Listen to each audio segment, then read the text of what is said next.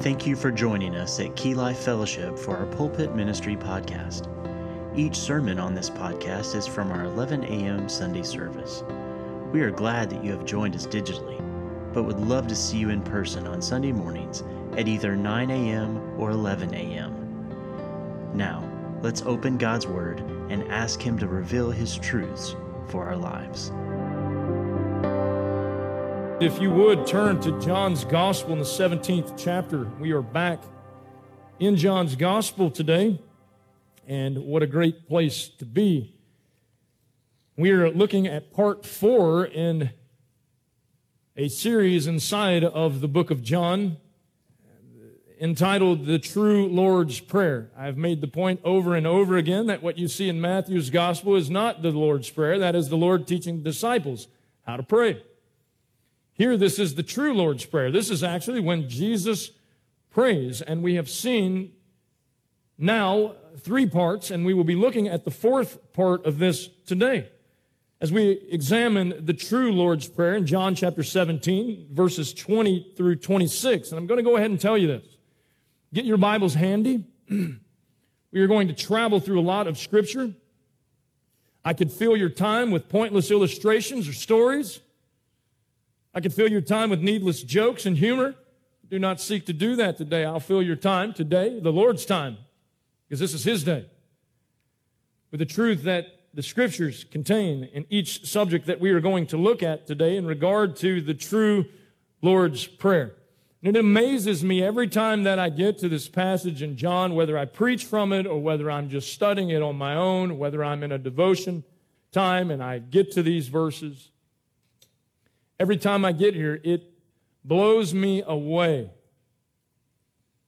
that 2,000 years ago, Jesus Christ, on His way to the cross, this is just hours before the cross, this is just moments before He is betrayed with a kiss and arrested. He thought need to pray for me and to pray for all who would believe the message of those who were His there on the earth at that time. So the question is not, is Jesus praying here for those who would believe? That's an obvious question. Yes. He's praying for all of those throughout time, the universal church throughout history, who would believe the message that He gave to the apostles, that the apostles preached throughout the world. You here who are believers, you are here because of the apostles' preaching. Don't forget that. And so it is true that if you are in Christ this morning, Jesus prayed for you just prior to going to the cross to die for you. That's not our question today. Our question today is this. Not did Jesus pray for the believers, but did Jesus pray for you? Did He pray for you? Is He specifically praying for you in this text? Is He praying for you? Are you in Christ? That's the question that you need to answer this morning. The good news is this: Jesus gives you all the elements that you need to answer this question in this text. Some things in your life this morning that you need to examine, and you can verify whether or not Jesus is praying for you. I can tell you this, as far as I am concerned, that day in that garden, just outside of where He would be betrayed, Jesus prayed for this wretched scoundrel, Kirk Hall. And I know that because of the evidence that He is going to give today. My prayer is this: that you can know the same thing and that you will know the same thing. That yes, Jesus did pray for me. But perhaps you come to this conclusion at the end of this message: no, I don't have any of those evidences. I pray today that God would graciously save you, granting faith to you and repentance to you, and by His grace drawing you out of darkness and into light, so that you will believe today and you can walk out these doors saying 2,000 years ago, Jesus Christ prayed for this day, that I would truly know Him through the message that His followers preached. John chapter 17, we need not delay. John 17, verse 20, it says this: my prayer is not for them alone. He was talking, we know, in our last John message, he was talking about his disciples that were there on the earth with him at that time. He says, I pray also for those who will believe in me through their message, that all of them may be one. Father, just as you are in me and I am in you, may they also be in us, so that the world may believe that you have sent me. I have given them the glory that you gave me, that they may be one as we are one. I and them and you and me, and may they be brought to complete unity to let the world know that you sent me and have loved me and have loved them even as you have loved me. Father, I want those that you have given me to be with me where I am and to see my glory, the glory you have given me because you loved me before the creation of the world. Righteous Father, though the world does not know you, I know you, and they know you have sent me.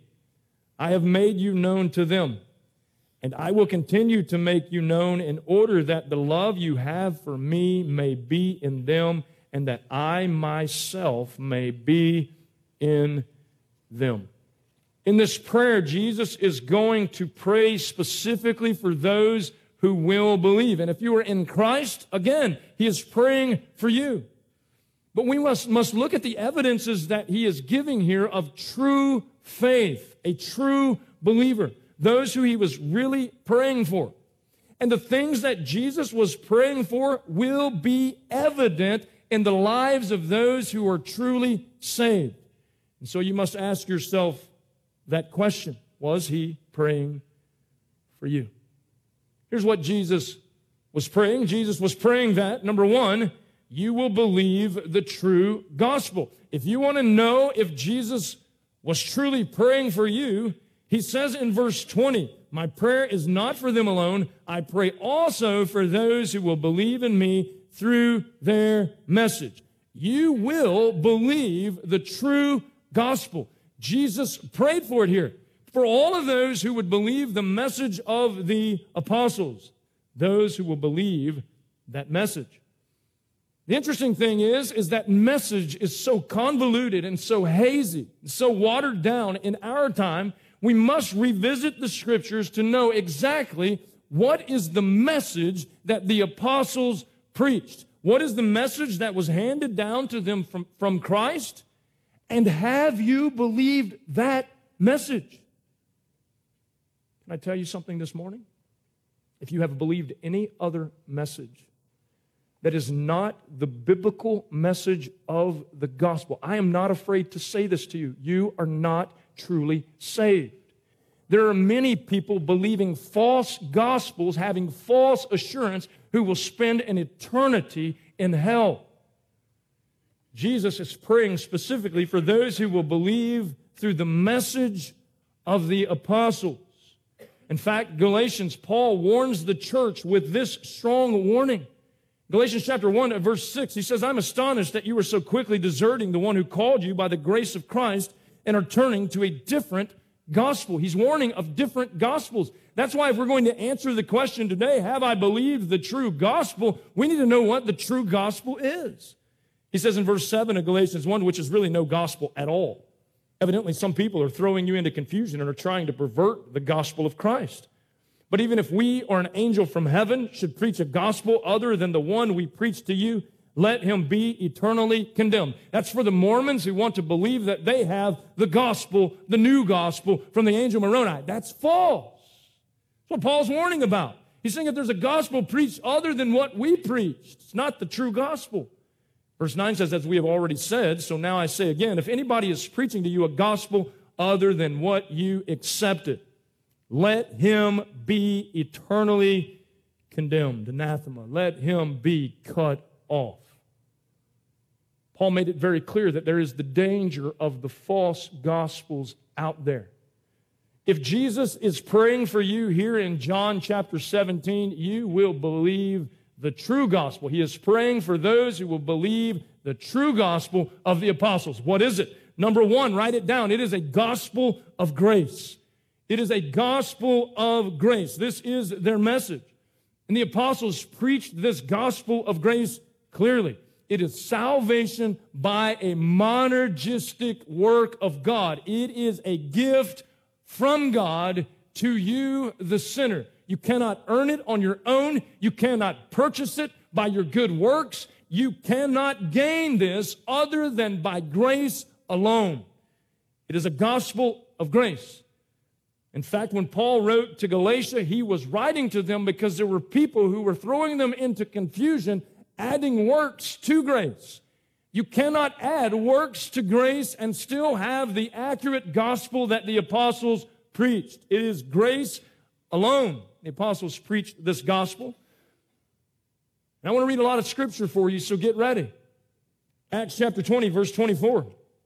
It says this, however, I consider my life worth nothing to me if only I may finish the race and complete the task the Lord Jesus has given me, the task of testifying to the gospel of God's grace. Paul said it is a gospel of God's grace. Galatians, Paul says this, chapter 2, verse 21, I do not set aside the grace of God, for if righteousness could be gained through the law, Christ died for nothing. If it's not a gospel of grace, then why did Christ have to come and die? If we could somehow attain it by our own good deeds or through the law, the death of Christ would be pointless. Paul is making that statement here. Ephesians chapter 2, in a passage that you all know. Turn over there, Ephesians 2, verses 1 through 9. It says this, as for you, you were dead in your transgressions and sins. Yes, I was. In which you used to live when you followed the ways of this world and of the ruler of the kingdom of the air, the spirit who is now at work in those who are disobedient. All of us, every single one of us, also lived among them at one time, dead and dead in our sins. Don't miss that. Gratifying the cravings of our sinful nature and following its desires and thoughts. Like the rest, we were by nature objects of wrath. All of us, dead in our sin, sinners by nature, objects of God's wrath. But because of his great love for us, God, who is rich in mercy, made us alive with Christ even when we were dead in transgressions. Who did it? God. Not you, not your grandmother, not your pastor. God. It is grace. This is a gospel of grace. In fact, he says it next. It is by grace you have been saved. And God raised us up with Christ and seated us with him in the heavenly realms in Christ Jesus. Why? In order that in the coming ages he might show the incomparable riches of his grace and expressed in his kindness to us in Christ Jesus. Were it not for the gracious kindness of the Lord our God, we would all suffer the wrath of God for eternity. For it is by grace you have been saved through faith, and this not from yourselves. It is the gift of God, not by works, so that no one can boast. The message that Jesus was praying that the true believer would believe is the message of the gospel of grace. Paul says in Romans chapter 3, I warned you, I told you we're going to look at a lot of scripture today.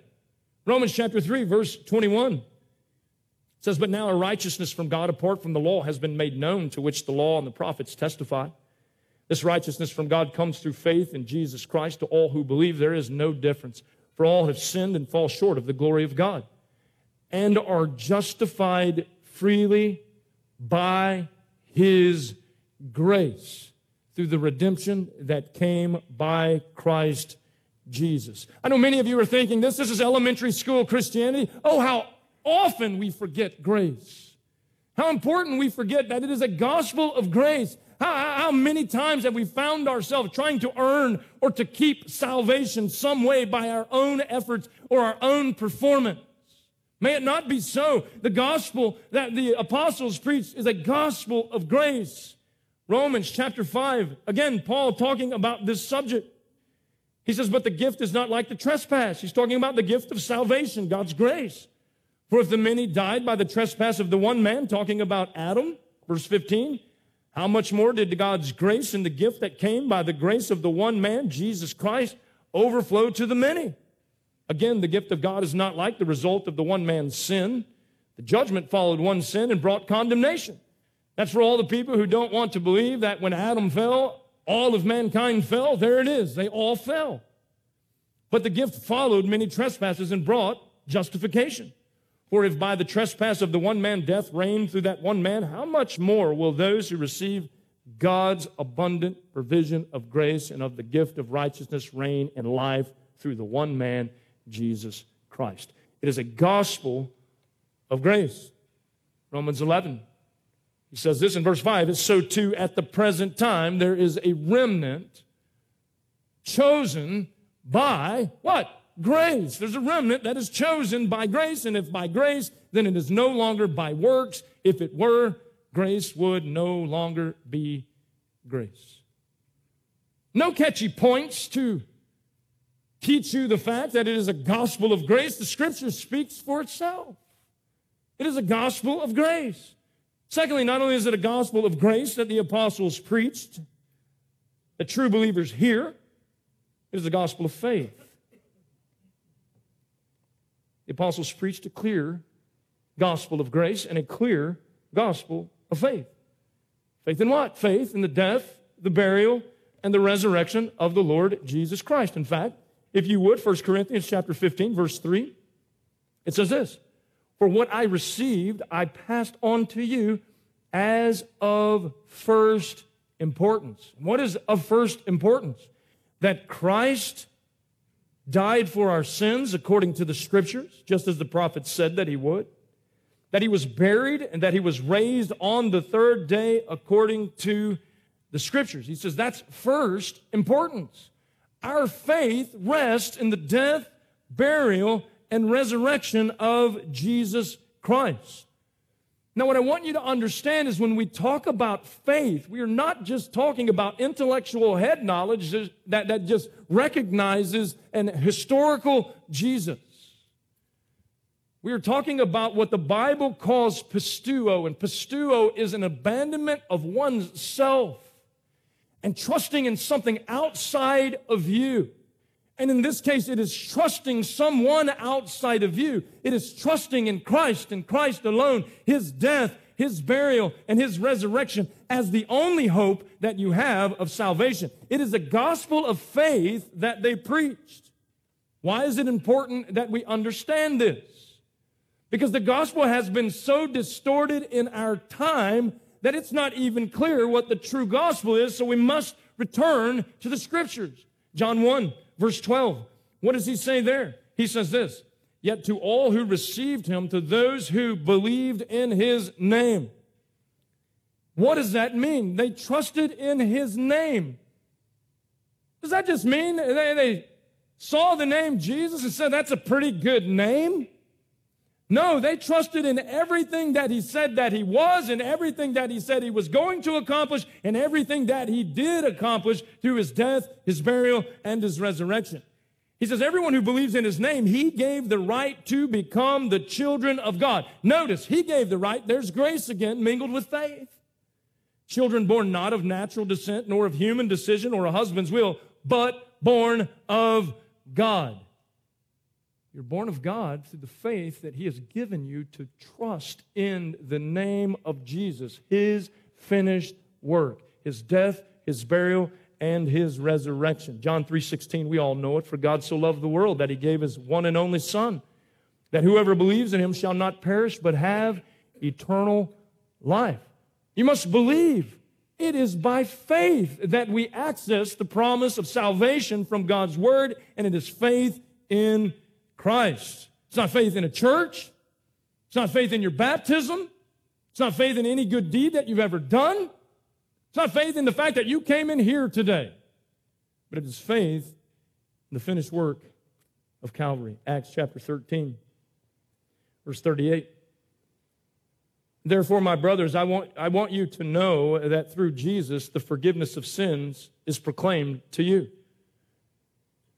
Through him, watch this, everyone who believes is justified from everything you could not be justified from by the law of Moses. He's saying every one of you who have faith in Christ have been forgiven and washed completely clean of all of your defilements and sins. And it's by faith in Jesus Christ. It's by faith in the fact that he is who he said that he is, and that he came to do what he said that he came to do, and that he went to the place that he said that he was going after he rose from the grave, and he is there, seated at the right hand of the throne of God, where he is forever making intercession for those who he's praying for here. Oh, his prayer didn't stop outside the garden. His prayer is continual for those who are really in Christ. Are you? Is he praying for you here? That you would receive a gospel of grace, a gospel of faith. Romans 10, a familiar passage for most of you. Verse 9 says that if you confess with your mouth Jesus is Lord and believe in your heart that God raised him from the dead. Now, I want to stop you for a second. He says you will be saved. You have to believe in your heart, but we saw in Ephesians that man's heart, and that is the depth of your soul, is dead. How can you believe in your heart if God doesn't first do a work of grace? And he does. And he does that work of grace, and it's what Ezekiel said when he said he was going to exchange that heart of stone for a heart of flesh. Now, in our inmost being, those of us who have been regenerated by the sovereign power of God, we can now, in our heart, believe that God raised him from the dead. You ask me that question. Do you really believe that God raised Jesus from the dead? More than I believe that I'm standing here today. I believe that. Why? Because God has done an internal work in me so that I can believe. And why does he want me to believe? Because Jesus prayed that I would believe. And I do believe because he prayed for me there just prior to his crucifixion. He says, and you believe in your heart that God raised him from the dead, and you will be saved. For it is with the heart that you believe and are justified, and it is with the mouth that you confess and are saved. We are justified by faith in Christ. The apostles make that very clear in all of their teaching, that it is a gospel of faith.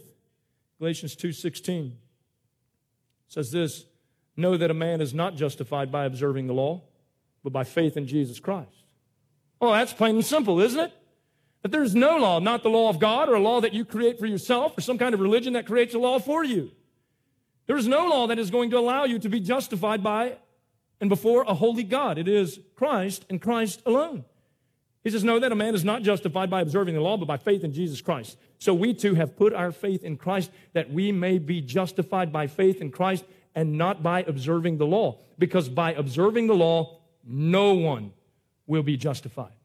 No one. Why? For all have sinned and come short of the glory of God. We've already made that very clear. There's none righteous, no, not one. There's no one who seeks after him. You can't live a life of righteousness apart from Jesus Christ. He is our righteousness for those of us who have by faith trusted in him. It is the gospel of grace, the gospel of faith. And the next, this is a very difficult one in our day and time because no one wants to hear it. It is the gospel of repentance. It is a gospel of repentance. The apostles preached this gospel of repentance. Jesus himself preached this gospel of repentance. It is turning from unbelief to faith in Christ and turning from sin to righteousness. That's what repentance is. So many people want salvation. They want to hold on to their old life. When Jesus prayed that we would believe the gospel that was handed down to his apostles, he was praying that we would believe the gospel of repentance. Well, where's repentance in the American church? No, it's get Jesus, get your free ticket to heaven, and then live any way that you want to live, and nobody's really even going to worry about it. However, that's not the gospel of the Scripture. That is a false gospel. Have you ever noticed in so many realms they do the ABCs of Christianity, and they never include the R, which is repentance?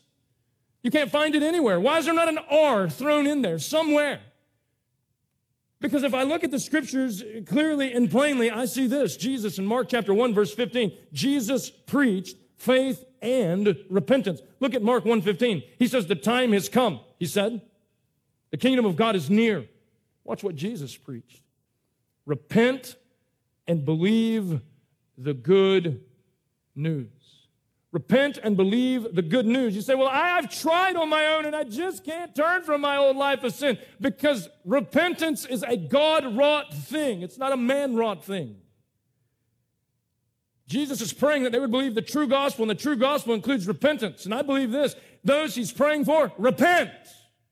They turn from their unbelief. They turn from their sin. They turn to Christ as their only hope. Luke chapter 5, verse 32. Luke 5:32. And let me remind you of this. A gospel that doesn't call sinners to repentance is not the true gospel. Luke 5:32. I have not come to call the righteous, but sinners to repentance. Oh, I'm so thankful for those words, because this sinner needed to repent. And he called me to repentance. If you claim to have that effectual call on your life, it will produce effect. And what is that effect? It is repentance. It is turning from the old life of sin and turning to Christ and Christ alone as your righteousness. It is a gospel of repentance. Oh, in our time these days, you get in so much trouble for preaching this type of thing, but isn't it here in the Scripture so plain and so clear? Acts chapter 3, verse 19. The message that's being preached here in the early church was this. Watch. Repent, then, and turn to God, so that your sins may be wiped out, that times of refreshing may come from the Lord. Do you think the apostles preached the gospel of repentance? Well, I'm not done yet. Acts chapter 20, verse 21. I have declared to both Jews and Greeks, as Paul says, that they must turn to God in repentance and have faith in our Lord Jesus. Folks, faith and repentance go hand in hand. One is not mandatory and the other optional. They are both part of God's plan of salvation. You will believe and you will repent, or you will repent and you will believe, but either way, faith and repentance will happen in your life. Have you repented of your sin? Or do you wonder if Jesus was praying for you in the garden? Have you repented of your sin? Have you turned to Christ? Acts 26, verse 20, first to those in Damascus, then to those in Jerusalem, and in all Judea, and to the Gentiles also, I preach, here's Paul preaching again, that they should repent and turn to God and prove their repentance by their deeds. Well, that's lost in modern-day so-called Christianity with a watered-down gospel that doesn't include repentance, that leads to acts of righteousness. It's a gospel of repentance. We know what 2 Corinthians 5:17 says, that if you're in Christ, you're a new creation. Why? You've turned from the old creation under the power of God, and you've been made new in Christ. Jesus was praying that you will believe the true gospel. Secondly, we must hurry. Jesus was praying that you will have unity in the body. Unity in the body, verse 21. Watch what Jesus prays here, that all of them, the all of them that he's talking about, is believers of all time throughout history, from the apostles all the way to right now in 2023, all of us who are sitting here today who are believers and are in Christ. He says that all of them may be one. Father, just as you are in me and I am in you. Look at the analogy that he uses there. He uses the union of the Father and the Son. He goes to the Trinity for his analogy here. And he says, just as we are one, may they also be in us, so that the world may believe that you have sent me. I have given them the glory that you gave me, that they may be one as we are one. I and them, you and me. May they be brought to complete unity, to let the world know that you sent me and have loved them, even as you have loved me. Let's talk about this unity, because Jesus was praying that you will have unity in the body, that there will be unity in the body. I'm not talking about ecumenicalism. I'm not talking about just getting along for the sake of getting along. I'm not talking about embracing Catholicism and all of their heresies. I'm not talking about embracing outside religions. I'm not talking about embracing any false teachers or heretics.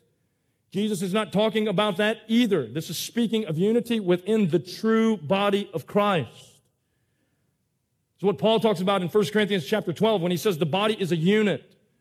Though it's made up of many parts, and though all its parts are many, they form one body. So it is with Christ. For we are all baptized by one Spirit into one body, whether Jews or Greeks, slave or free, and we were all given the one Spirit to drink. There is oneness in the body of Christ, and that oneness is because the Father and the Son are one, and we are in the Son, and because we are in the Son, we are in the Father. This is the oneness, the unity that Jeremiah, way back in Jeremiah's day, Jeremiah 32, verse 39, he prophesied of this. And he says this in Jeremiah 32, 39, I will give them singleness of heart and action, so that they will always fear me for their own good and the good of their children after them. And then we see in Acts chapter 4, when this comes to fruition, Acts chapter 4, verse 32, it says, all the believers were one heart and one mind, and no one claimed that any of his possessions was his own, but they shared everything they had. They were in unity. Just as the Father and the Son share in eternal glory, that's the illustration that he's using. The church shared all of their possessions. They were one of heart. They were one in mission. Jesus used this illustration to teach us something, that the true believers, the true body of Christ, because we know there are so many groups and sects that call themselves the body of Christ who are not the body of Christ at all. He's talking here about those Jesus was truly praying for, that they will be one in position. Look at that. We're not jockeying for position here as believers. We are all parts of the one body. And just as the Father and the Son agree in oneness, Jesus prays here that the believers would do the same. And this is why it's important that we study the Word of God, that we devote ourselves to sound doctrine and sound theology so that we can be on the same page, not with each other, so that we can be on the same page with the Father and with the Son, so that we can agree in oneness. He speaks of our unity in position, oneness in His church. He mentions the union with the Father through the Son. We're unified with the Father through the Son. Did you know this? Before the Son atoned for your sins, you could not have a right relationship with your Creator. You were alienated. You were cut off. Ephesians says you were without hope and without God. You didn't have a relationship to God. If you're here today and you're in this liberal idea of thinking that we're all just children of God. No, you aren't. No, you weren't. You're children of sin. You were children of Satan. There was a union that took place in Christ. John speaks of this in his first epistle. 1 John chapter 1, verse 2, he says, the life appeared, and we have seen it and testified to it, and we proclaim to you the eternal life, which was with the Father and has appeared to us. And we proclaim to you that we proclaim to you what we have seen and heard, so that you also may have fellowship with us. And our fellowship, watch where the fellowship of the church is. Our fellowship is with the Father and with His Son, Jesus Christ. We write this to make our joy complete. One in position with the Father and the Son. A holy union. And Jesus uses the eternal essence and glory of His triunity to describe for us how one we are with the Father, just as He is one with the Father. One in our position. This union established and confirmed, of course, by the indwelling Holy Spirit. If you're in Christ, you don't have to wonder. The Spirit testifies internally that you are in Christ. This is the unity of the Spirit that Ephesians chapter 4 speaks of in verse 3. What a picture for us. The unity of the Spirit, that the indwelling Holy Spirit continually reminds us, continually confirms to us that we are in our position. Watch this. Unified in Christ and unified with the Father because we are in Christ. That is amazing. That is amazing that someone like myself, perhaps maybe you don't realize this yet, I was once an enemy of God, cut off. Now not only am I a friend, I am included in complete unity. I am as close to God as Christ, because it is Christ who has made me near. Oh, when people come to me and say, I'm a believer and I know that, but I feel so far away from God. Stop going on your feelings. The Word of God says that you've been made one with Him in Christ. You're His child. You're never going to be anything less. Thank you, Jesus. One in our position. This union is established and confirmed by the indwelling Holy Spirit. We see that at Pentecost. They became one. Their position, the Spirit confirms that. This union is also confirmed through our sanctification. Remember back in verse 17 where he was praying for the other disciples, which included us as well, because he said, I'm not just praying for them, I'm also praying for this other group. He prayed in 17:17 that you would sanctify them by truth, and then he said, your word is truth. This union is confirmed by sanctification. How do I know if I'm really unified with Christ? Well, you understand positional sanctification.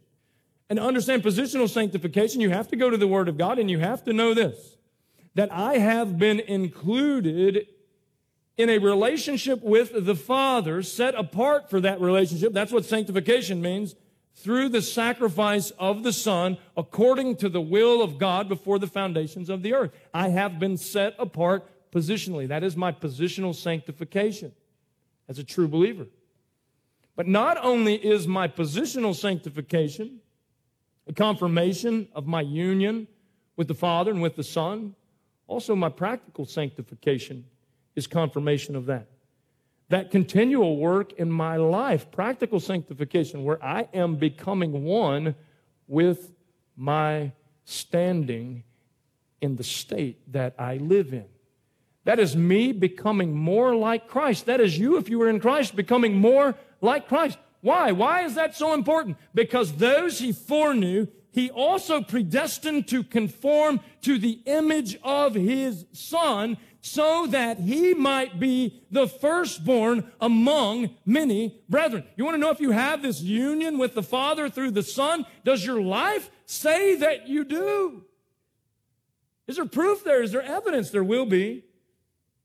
Your positional sanctification will lead to practical sanctification, because you're one in position. Not only are you one in position, as he prayed for here, as he prayed that you would have unity in the body, one in purpose. He says, I've given them the glory that you gave me, that they may be one as we are one. Oneness in glory. Whose glory are you living for? One purpose. And what is the purpose? Our purpose in the church, as the true body of Christ, is to bring glory to God. We won't go back and talk about all the confessions that state that, but that is our chief end. To glorify God, to enjoy Him forever. This is the purpose of the church, to bring God glory.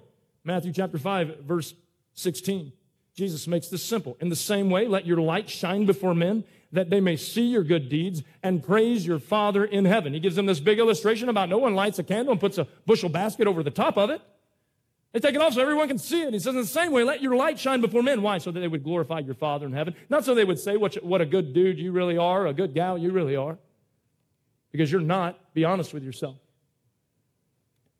He is a glorious God, and He deserves all honor and glory. One in purpose is what He's praying that we would be, as He's praying for unity and oneness in the church, that we will bring God glory through the glory of Christ living in and through us. John 15, if you remember back when we were there, Jesus said something very interesting that many times people read over it and they pass by it. John 15, verse 5, Jesus explains to them, I'm the vine, you are the branches. Then He goes down in the latter part of that verse and He says this. He says, apart from me, you can do nothing. You cannot bear one fruit of righteousness apart from Jesus Christ that will bring glory to God. And bringing glory to God is our one purpose. That is what redemption is all about. He has redeemed sinners so that He can receive glory for it. That's why the reformers stick to the term, and those of us who have followed in their footsteps, soli Deo Gloria, God's glory alone. May this be our purpose as believers. No other purpose in our heart but the glory of God. The glory that Christ said He has given Him, and He's given it to us. That glory is to be on display so that others will see our Father and praise Him and turn from their sin and turn to Him as we preach the glorious message of the gospel. One in position, one in purpose, and then lastly in this section, one in passion. One in passion, verse 23. I and them and you and me, may they be brought to complete unity. Why? What is the purpose of this unity? To let the world know that you sent me and have loved them even as you have loved me. Complete unity in order to let the world know that you sent me. This is our one passion. Our passion is to make Christ known. That is the passion of the true believer. The gospel, our one passion, to tell others about the Savior who rescued us and how He can rescue them as well. This passion should be all of our motivation. All of it. Why? Because Jesus told them in Mark chapter 16, verse 15, He said to them, "Go into the world and preach the good news to all creation." We have a mandate in regard to passion. This should be our passion, to make Christ known. You say, well, I think I'm a believer, but I have no passion to make Christ known. You don't get it yet. A true believer will make Christ known. Why? Because the glory that the Father gave Him, He gave to us, and we are to make Him known if He is truly praying for you here in John chapter 17. Is He? Because He's praying that we would make Him known. That would be our passion. The true body of Christ will be unified in this passion. A church which has no passion for preaching the gospel is no church at all. It's a civic organization. It's a club. It's a secret society. You might as well go ahead and make some secret handshake and leave all the outsiders out. You've lost your true passion, your passion for the gospel of Jesus Christ. So just as the Father and the Son were one in position and purpose and passion, so true believers will follow suit. Why? Because either Jesus prayed the will of the Father or He prayed contrary to what He taught His disciples to pray. I have a hard time believing that since everything about Him was perfect, even His prayers. And Jesus prayed that this would be the anthem of the church, unity. Oh, you can look at all of the early church fathers. You can look at all of their writings, and one common theme that you will find in all of them is unity in the body of Christ. Unity in our position, that we are in Christ, and because we are in Christ, we are in God. We are one with the Father, and we are one with the Son. Our purpose is to glorify God on this earth, and our passion is to share the gospel and to make Him known. Jesus was praying you will have unity in the body. Is He praying for you there? Thirdly, Jesus was praying that you will have the hope of eternal life. Look at verse 24. That you would have the hope of eternal life. Father, I want those you have given me to be with me where I am and to see my glory, the glory you have given me because you loved me before the creation of the world. Well, the glory that we see of Christ now is a limited glory. We've only seen His glory veiled in His humanity as He became the incarnate one. But we know this. He is returning to the Father, just as He has said in John's Gospel, to His full glory, the glory that He departed from when He came to this earth. He left that glory to put on humanity, and He lowered Himself, just as Philippians chapter 2 says. He humbled Himself, and He humbled Himself to death on a cross, and He became a servant. But that glory has always been His, and it will remain His for all eternity because He shares in that glory with the Father, and He was going back to the Father. He speaks of that glory here. And in speaking of that glory, He reminds us that we have hope in eternal life because of that glory. True believers have the internal hope of eternal life in Christ. And that consists of some things. In fact, 1 John chapter 5, verse 11, it says, "And this is the testimony, God has given us eternal life, and this life is in His Son." We find true eternal life in Christ and in Christ alone. And in finding eternal life, here's what we receive. According to what Jesus just said here in verse 24 of John chapter 17, if He's praying for you, these things belong to you. Pay attention to it. A forever home. A forever home. A believer knows internally that he or she will dwell with God forever. You will dwell with God forever. Why? Because Jesus has promised you eternal life. He's not made one promise that will not come to pass. He's promised that if you truly believe in Him, if I'm talking to those who He's praying for here, if you are truly in Christ, you have a forever home. And it is in a special place. In fact, John chapter 14 tells us of that special place. You remember that when we were there? He said, don't let your hearts be troubled. Trust in God. Trust also in me. In my Father's house are many rooms. Did you know this? In the Father's house, there is a room with the true believer's name on the door. I'm symbolically speaking, but we know this. He's promised us a room. And that room is for those who he is praying for in John chapter 17. He says, if it were not so, I would have told you. He said, I'm not lying to you. I'm going there to prepare a place for you. And if I go to prepare a place for you, I will come back and take you to be with me, that you also may be where I am. And you know the way to the place where I'm going. You know the way to the place where he's going. He said it very clearly. I am the way, the truth, and the life. No man comes to the Father but by me. There's a special place that has been prepared for all of those who have eternal life in Christ. It is a special place, and it is in his sovereign presence. Revelation chapter 21. Those men who were in our study on Thursday night, this is going to be relatively familiar to you because this is where we are in our study. But 21:2 says this, I saw the holy city, the new Jerusalem, coming down out of heaven from God, prepared as a bride, beautifully dressed for her husband. And I heard a loud voice from the throne saying, now the dwelling of God is with men, and he will live with them. They will be his people, and God himself will be with them and be their God. And he will wipe away every tear from their eyes, and there will be no more death or mourning or crying or pain, for the old order of things has passed away. The old order of things passed away, and in the sovereign presence of God for all eternity. That is what we have been promised in Christ. Revelation 22:4 takes it a step further. It says this, they will see his face, and his name will be on their foreheads. See his face. Remember when Moses asked to see the Lord's face? The Lord said, you can't see my face and live. No one can bear my full glory, not in the condition that you're in. So he hid him in the cleft of the rock, and he passed by. And we know this, that Moses came down from the mountain shining with the glory of God, just in that little pass by in the cleft of the rock. Revelation 22, there in the end, says this. Those of us who are really in Christ will see him face to face. Did you know the New Jerusalem, as described, will shine with the glory of God Almighty and with the Lamb for all eternity? Oh, that is our forever home. How we should long for that. If you're in Christ, you do long for that. Your forever home, because eternal life says that this is not my home. My citizenship is in a land that is far away, that God has prepared for me in Christ. Forever home, but a forever glory. You will have the hope of eternal life, that forever home, and a forever glory. We will forever experience the glory of Christ.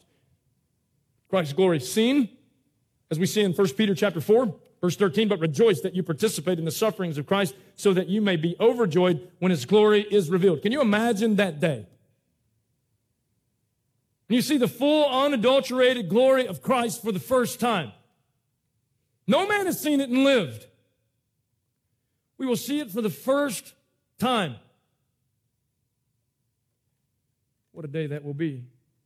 Is he praying for you? Do you have eternal life? Here in John 17, is he praying for you? Do you have the hope of seeing Christ's glory? Not only will his glory be seen, watch this, his glory will be shared for all eternity. Romans chapter 8. It says this in verse 17, now if we are children, then we are heirs, heirs of God and co-heirs with Christ, if indeed we share in his suffering, in order that we may also share in his glory. Wait a second, Kirk, you're telling me that a once wretched sinner, condemned, destined for hell because of my unbelief, rebellious toward God and blasphemous in my very nature, you mean to tell me that because of what Christ did for me on that tree, through his death, his burial, and his resurrection, you mean to tell me that I can have and you have the hope of eternal life? Yeah, not only that, I am going to share in the glory of Christ. You say, Kirk, what does that mean? I have no idea. I'm not going to be the preacher who tries to tell you what the glory of Christ is. I absolutely, positively have no idea to the magnitude of something that no one has ever seen. I would be a fool to try to explain that to you. But I can tell you this. He promises that we will share in that glory. He promises that we will see that glory and that we will share in that glory forever. Oh, what a day that will be. If you are a believer here, Jesus is praying that you will have the hope of eternal life, that something inside of you at this moment is welling up saying, yeah, I don't know what the glory of Christ really is to its full degree, but I'm going to share in that. Why? Because the Word of God promises that I will. It's forever glory. And then we see this in regard to eternal life, forever home and forever glory and forever fellowship with God. Forever fellowship with God. It is forever because it's not based on our performance. It's based on the performance of Christ and the work that He did at the cross. It is based on His effort, His merit. Not only is it based on His effort and His merit, but it is also based on God's eternal love for the Son. Pay attention to this. 24 says, Father, I want those you have given me to be with me where I am and to see my glory, the glory you have given me because you loved me before the creation of the world. Show them your glory through me because you loved me before the creation of the world. Matthew chapter 3, verse 17 gives us some insight into this. When Jesus was being baptized, a voice from heaven said this, and we know that was the Father, "This is my Son, whom I love. With him I am well pleased." What is this saying? It's saying that it is because of the Father's eternal love for the Son that assures us of the Father's eternal love for us. Every ounce of love that you receive from God personally, I'm not talking about general benevolence of God. I'm talking about intimate love from God. Every ounce that you receive trickles down from the love that He had for Christ in eternity past, always has had the love, always will have the love for the Son. Why is that important? Because the Father's never going to cease in His love for the Son. Therefore, He's never going to cease His love for those who have been adopted and included in the Son. All of our eternal fellowship, all of our blessings, eternal life, and love from the Father stems from the flow of God's love for His Son. John 3:35, He said, "The Father loves the Son and has placed everything in His hands. Whoever believes in the Son has eternal life, but whoever rejects the Son will not see life, for God's wrath remains on him." You want to see the love of God? Look to the Son. Romans 5:8, God demonstrated His love for us in that while we were yet sinners, Christ died for us. Oh, all love that we have from God trickles from the Son. Jesus is praying this here, John 17. He says, "The glory you have given me because you loved me before the creation of the world." Why do we get to share in His glory? Why do we get to experience eternal life? Oh, don't be so self-centered, American church. It's not because God loved you, though He does, but He loves you in Christ. It is because of the Father's love for the Son. He has given Him a possession. Who is that possession? It is His bride, the body, the true believers. It is made up of those who He promised us in John, where He said, "All that the Father gives me will come unto me." Have you come unto Him? Is He praying for you here today in this prayer? Are you truly in Christ? Lastly, and I will move as quickly as possible,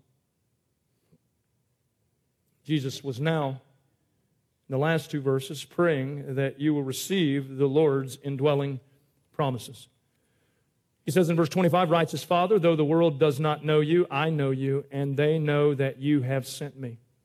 I have made you known to them and will continue to make you known in order that the love you have for me may be in them and that I myself may be in them." These promises are written in God's Word. They are verified by the Holy Spirit living in us. If you're in Christ, you have the indwelling Holy Spirit, and the indwelling Holy Spirit does some things for us. Aren't you thankful? He confirms in the depths of our redeemed souls that God's promises are true. 2 Corinthians, chapter 1, and it's verse 20, it says that for no matter how many promises God has made, they are all yes in Christ. We can count on them if we are in Christ. And in these verses here, as Jesus is praying, he is specifically praying that we would rest in the indwelling promises.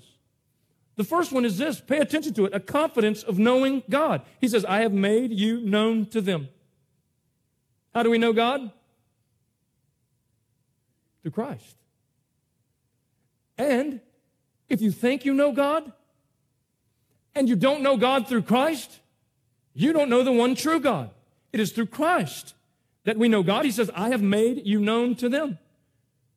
We who are in Christ have this confidence that we know God and that we are known by God because Jesus has made him known. Has he made God known to you? Is he praying for you in John chapter 17? God will be known to you. You will have confidence that you are a child of God, that you are known by God, and that you have an intimate relationship with God the Father. He makes this very clear. He will give you that confidence. Christ continually makes that known. He makes that known at salvation, and he continually makes that known through his Holy Spirit and through his Word as we read his Word. That we can have confidence of knowing God. In fact, we can have confidence of approaching his throne of grace. What a privilege. Jesus is praying that the believers would understand that confidence to approach the throne of grace in your time of need. Wasn't it a privilege, child of God, when you get to approach the throne of grace in your time of need? Oh, you don't have to approach the throne as some bashful outsider. You approach the throne as a son. You approach your Heavenly Father. Why? Because of the confidence that you have in knowing God through Jesus Christ. He said, I've made you known to them. Not only the confidence of knowing God, but the continual love of the Father. Oh, don't we have the continual love of the Father? Oh, I'm so thankful for how he reminds us of his continual love. 1 John chapter 3, John says it like this, how great is the love the Father has lavished on us, that we should be called children of God. How great is that love? You know what he was saying? I'm blown away at the magnitude of that kind of love, how great it is that he would love us the way that he does as children. That continual love of the Father is being poured out into our hearts by the Holy Spirit constantly. Well, how many times has the enemy told you that you're unlovable? How many times has your own flesh told you you're unlovable? Yet only to know what the Word of God says and the indwelling Holy Spirit testifies to. Romans chapter 5, verse 5. And hope does not disappoint because God has poured out his love into our hearts by the Holy Spirit whom he has given us. Oh, so many times in my life I have thought to myself, surely God no longer loves this scoundrel, only to have the Holy Spirit pour his love into my heart, giving me confidence, not in Kirk Hall, but confidence in the promise of God's continual love that is being poured into our hearts through his Holy Spirit. This was promised by Jesus. John chapter 14, verse 23, Jesus replied, if anyone loves me, he will obey my teaching, and my Father will love him. He will come to him and we will come to him and make our home with him. Well, I'm thankful that because of the indwelling Holy Spirit, the Father and the Son, somehow, you say, explain it to me. I can't. Somehow the Father and the Son reside in me through the Holy Spirit, pouring out their love into my heart constantly. Do you have that hope? Was Jesus praying for you here? If you're truly one of those, he's praying for you. You have that hope.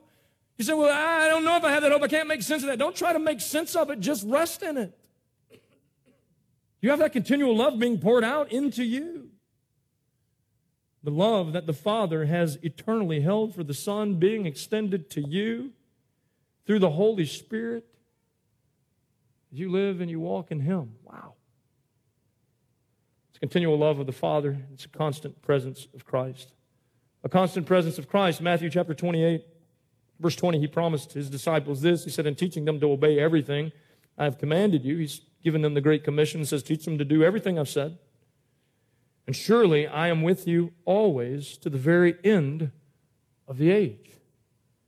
Aren't you thankful that He is with us always? Christ is constantly with us to the end of the age. Why? Because of His indwelling Holy Spirit.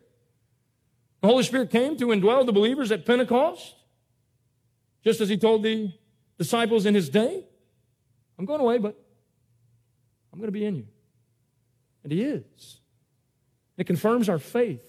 Aren't you thankful for the indwelling Christ who confirms our faith? If you want to know if you're truly saved, look inside. Look inside. 2 Corinthians chapter 13 says this, examine yourselves, verse 5, to see whether you are of the faith. Test yourselves. Do you not realize that Christ Jesus is in you? Is He? Do you not realize that Christ Jesus is in you? A true believer will have Christ Jesus in them. Was He praying for you here in John chapter 17? Is Christ in you? The hope of glory living inside of you?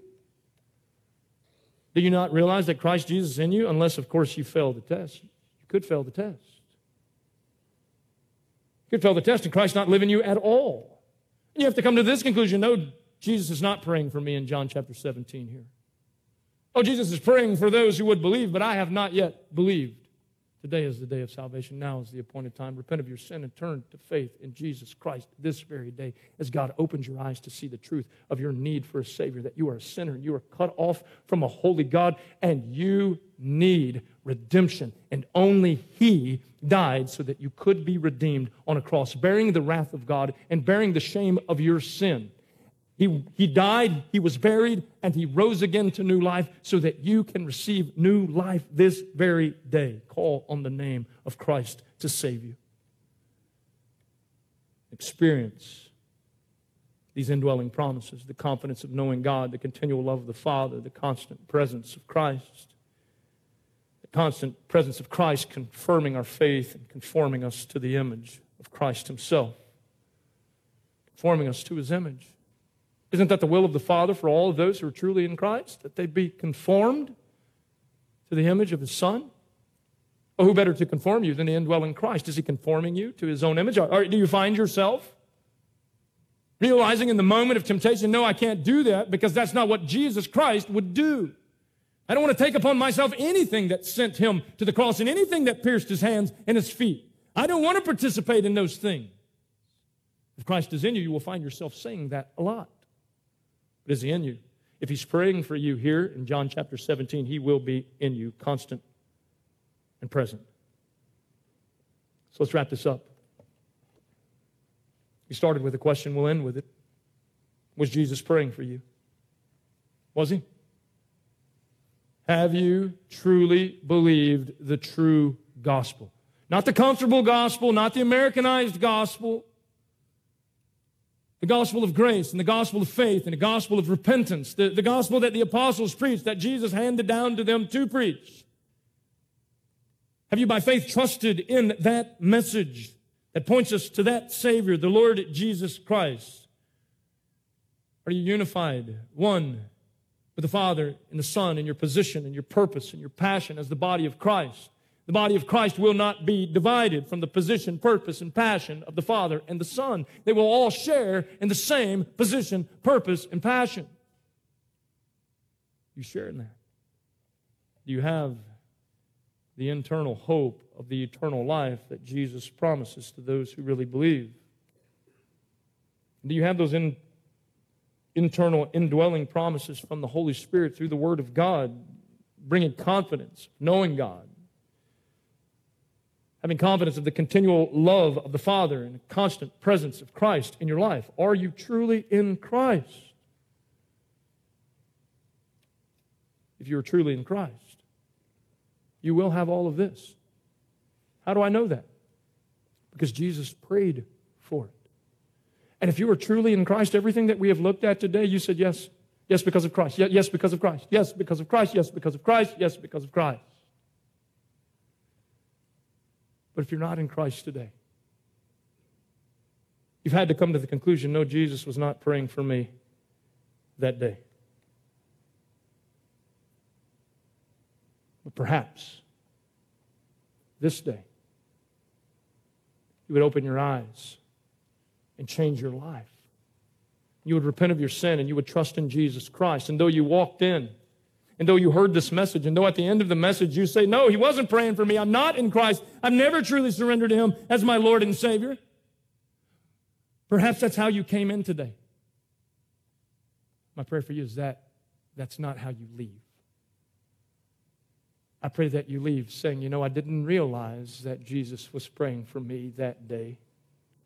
But he has opened my eyes to the truth that I am a sinner and I am in need of a Savior. And I have cried out to Jesus Christ as Lord and Savior, and he has forgiven me, and he has cleansed me of all of my sin, and he has granted to me eternal life just as he has promised. And leave here today saying, yes, 2,000 years ago in John chapter 17, verses 20 through 25, Jesus Christ himself prayed that I would be saved this day, and I was.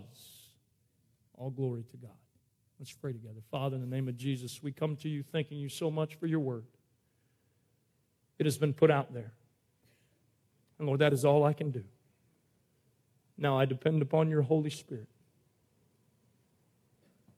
to quicken dead sinners to life, to bring them to faith and repentance as only you can, drawing them unto yourself out of darkness into your marvelous light, saving the wretched sinner as you once saved me. Lord, I pray today for the Christian here that they would rejoice in having the assurance that they are who they are in Christ because you yourself prayed for them 2,000 years ago just prior to your crucifixion. Thank you, Lord Jesus, for praying for me, knowing everything that you would have to rescue me from. You prayed for me. And because of that, I'm here today with the hope of salvation. Thank you, Lord. We pray and we ask this in Jesus' name. Amen. Thank you for listening to the Key Life Fellowship Pulpit Ministry podcast. If you would like to talk with one of our pastors, please email us at info@keylifefellowship.org or call us at 281-689-1604. You can also visit our website at www.keylifefellowship.com. We hope and pray you have a blessed week, and remember, you are light in the darkness.